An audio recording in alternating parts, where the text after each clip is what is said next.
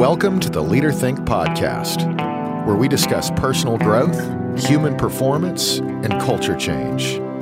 This is your host, Philip Greisen. Thank you for joining me on this path. I hope you enlighten others along the way. Hey everybody, today I'm going to discuss formalizing learning teams into your safety culture. So what's a learning team? A learning team is a group of 5 to 6 workers and maybe a coach to lead the effort. The team should be comprised of people who actually do the task we are learning about. If we are investigating a trench collapse, we need people who actually wear muddy boots. If we are investigating a fall incident, we need the actual formwork workers or the roofers who wear a harness every day.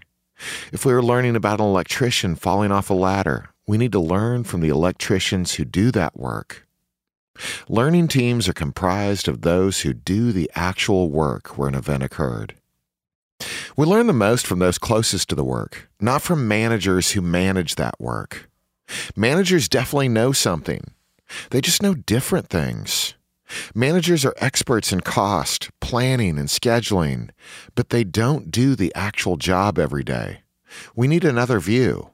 We need to see things through the lens of those who do the job, those who live inside the systems we create, so that we can better understand those systems. Those who do the work have the deepest knowledge and greatest experience of how the work is done inside the systems we create. That's the group we need to learn from. That's where wisdom comes from, knowing what other people know. Traditional accident investigations just aren't structured that way. Traditional investigations tend to include managers, supervisors, and witnesses of what a worker did. We must unlearn that old way of thinking. Supervisors tend to focus on what someone should have done, not learning why they did what they did, why it makes sense to them. Witness statements are focused on what someone did, not why they did it. Learning teams are concerned with understanding why people do what they do. Workers can teach us that better than anyone else. I mentioned earlier that you may need a coach. The end goal would be to not need one. At first, we need someone who really gets these ideas to guide and facilitate the learning team. When our culture matures, you will find you don't even need a coach. You can eventually conduct learning teams with only those who do the work. Todd Conklin says that when you put a team together, a leader will arise from that team. If you do this work, eventually one of the workers will become the coach of the learning team. It takes a mature culture to do that type of learning, but that is where we are heading. If you want to dive deeper, Todd's book, Pre-Accident Investigations, is a great read. So to start this process, you will need someone to serve as a coach. But this is just a step in our cultural evolution, not the one way it should always be done. We want to grow learning teams to eventually function all on their own. I'm breaking learning teams down into 4 steps. The first session, soak time, the second session, and the fix. These steps are just a path. Some incidents are more complex than others. Some might need a 3rd or a 4th session. This path is just a way for our brain to grasp how to think about learning teams and how they typically progress. Expect each one to be unique. So let's start with when to learn. Not everything is worth the time commitment to do this type of work. We need to start by determining what type of events are worth learning about. Fatalities, serious injuries are definitely worth the time commitment. Near misses can be too. Major violations where no injury or no near miss occurred are also worthy. If you can't explain how an event happened, then it definitely is worth the time to learn. If you hear or think, I just can't understand why that guy did what he did, then it is definitely worthy of a learning team. If you don't understand it, then you can definitely learn from it. So once we have an event to learn from, we need to put together a team of 5 to 6 workers who do the actual job where the event occurred. We need a coach who has a deep understanding of these human performance concepts and the self-awareness to guide people. The first session is for one purpose alone, to learn the context of the incident. Todd Conklin says that events have three major components: the context of the event, the consequence, and the retrospective way the organization views the event to come up with a fix. The context is the conditions that were met for the consequence to occur. That tells us we need to focus mostly on conditions to understand context, not behaviors. We are asking our team what conditions were present for the failure to occur, not what someone should have done to prevent the consequence. The purpose of this first session is to learn the context. How did everything line up to make the consequence possible? We need to learn how our systems failed the worker, not how the worker failed to do the right thing. We don't need to spend a lot of time on the consequence. We need to focus mostly on how work is done, the context, so eventually we can come up with a good fix. We humans are so quick to initiate a fix. We rarely learn enough first to create a good one. Fixing is the opposite of learning. Learning assumes you don't know what the fix is yet. Once you think you know the fix, learning stops. Have you ever had a conversation with someone where they were sharing a struggle with you and you quickly responded with what they should do to fix it? It's normal to do that. I do that. When I do, though, I usually find out that my perfect fix is wrong because I didn't learn enough information first. Our brains want to come up with a fix and do it fast. That's the self-awareness piece that can be a struggle. When we facilitate a learning team, our brain will be thinking of what the fix is. We have to keep pushing those thoughts back and redirect toward learning. The role of the coach is to keep everyone focused on how the work is done. The coach must constantly redirect fixing thoughts and hindsight bias thoughts toward learning context. We have to do this with ourselves and the members of the learning team. Our brains constantly pull us toward what we think the solution is. We don't want to go there for days, sometimes weeks. We want to keep everyone, including ourselves, in learning mode for the first session. A good fix has a deep understanding of the context. A great fix is not singular. Incidents are complex and always require multiple fixes. There is no root cause. There are multiple causal factors in any event. That means there are multiple things we need to address. Some are worth the commitment, and some are not. We want to learn 100 causal factors before we even start to think about fixing something. That's why this work, although fruitful, can be a little challenging. Management often demands quick answers to complex problems. Deadlines for answers stifle learning.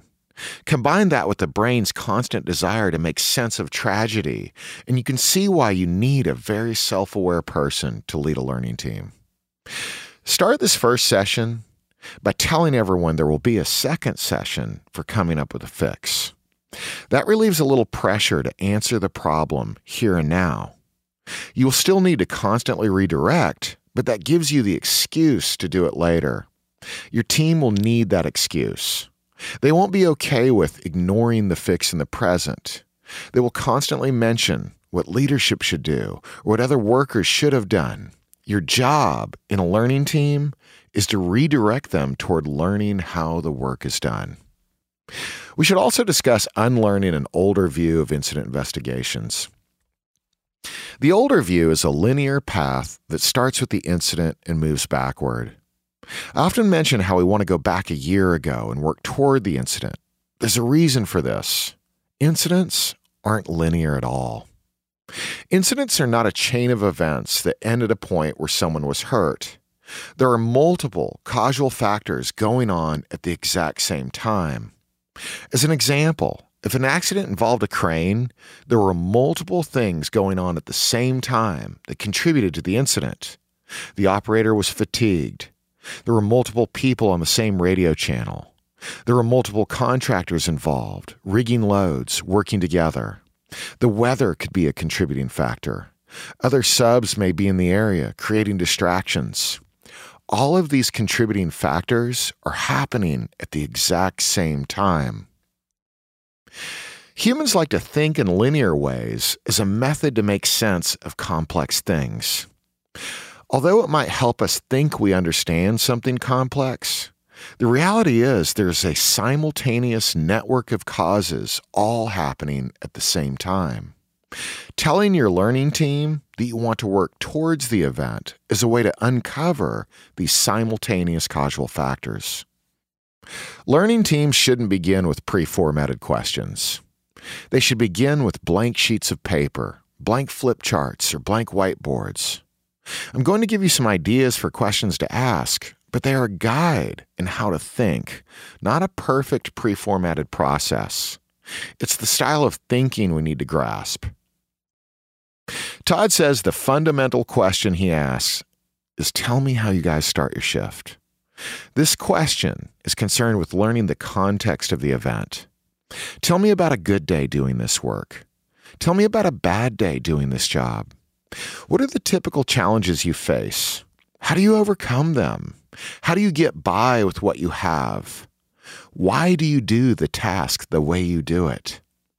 Our job is to identify the conditions of the work. What conditions were present for this incident to occur? Don't judge the conditions either. Just make a list of them. The conditions are the contributing factors in our system that we need to identify. We will figure out the fixes later. All we want to accomplish in this first session is to deepen our understanding of the context that allowed the event to occur. You want a mix of people because different people will have different knowledge of the context. You might find that the right people aren't even in the room during this first session. You might learn someone else with a different perspective should be brought in next time. We just want to focus on how work is done from different personality types with different perspectives. We just want to learn. It used to amaze me how groups of people doing the same job would disagree with each other in these conversations. But now I expect it. People see things in different ways. People have different attitudes, beliefs, and perceptions. Now I see disagreements within the same crew as normal. We all have our own unique view. We don't see everything the same way, but we do want to capture those different perspectives. As the coach, you will constantly remind the group that all perspectives matter. We are not here to judge any of them as right or wrong. We're here to learn what they are. From there, we can learn later how to come up with a great fix. We are not determining the solution yet. We are looking for 100 different things that created the context where this event could happen.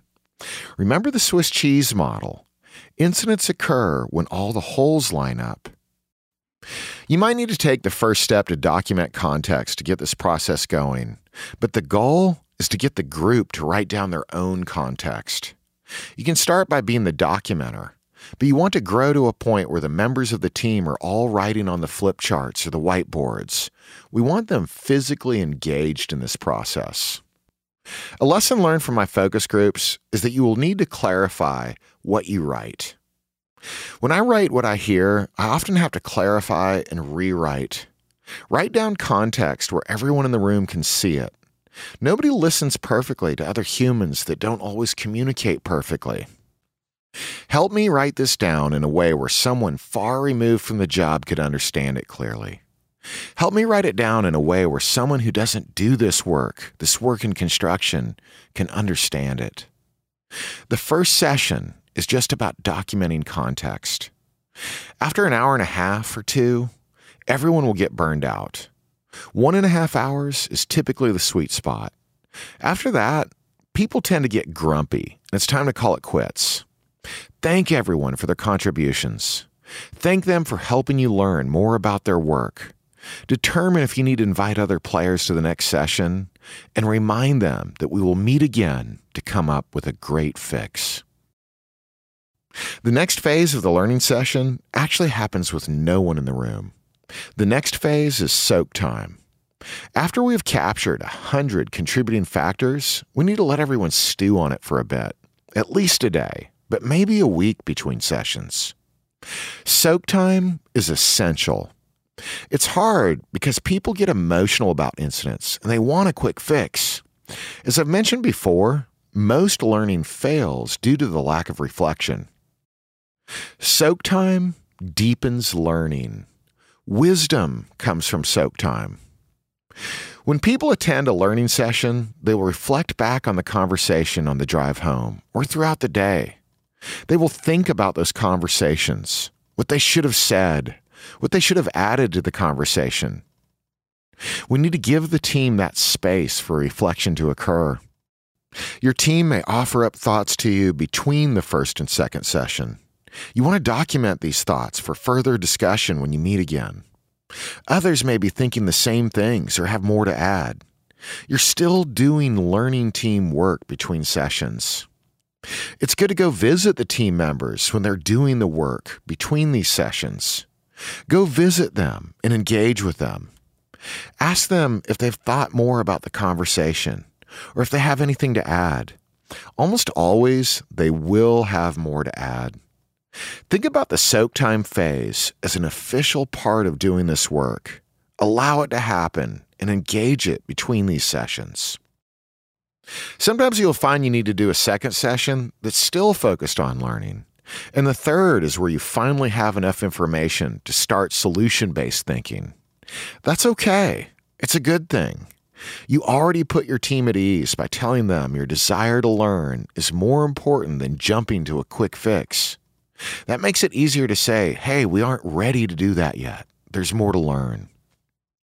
So our first session gives people work context to reflect on. We then give people the space for soak time. Then we add to the context information to deepen our understanding of the system. Eventually, when we are ready, we work on fixes.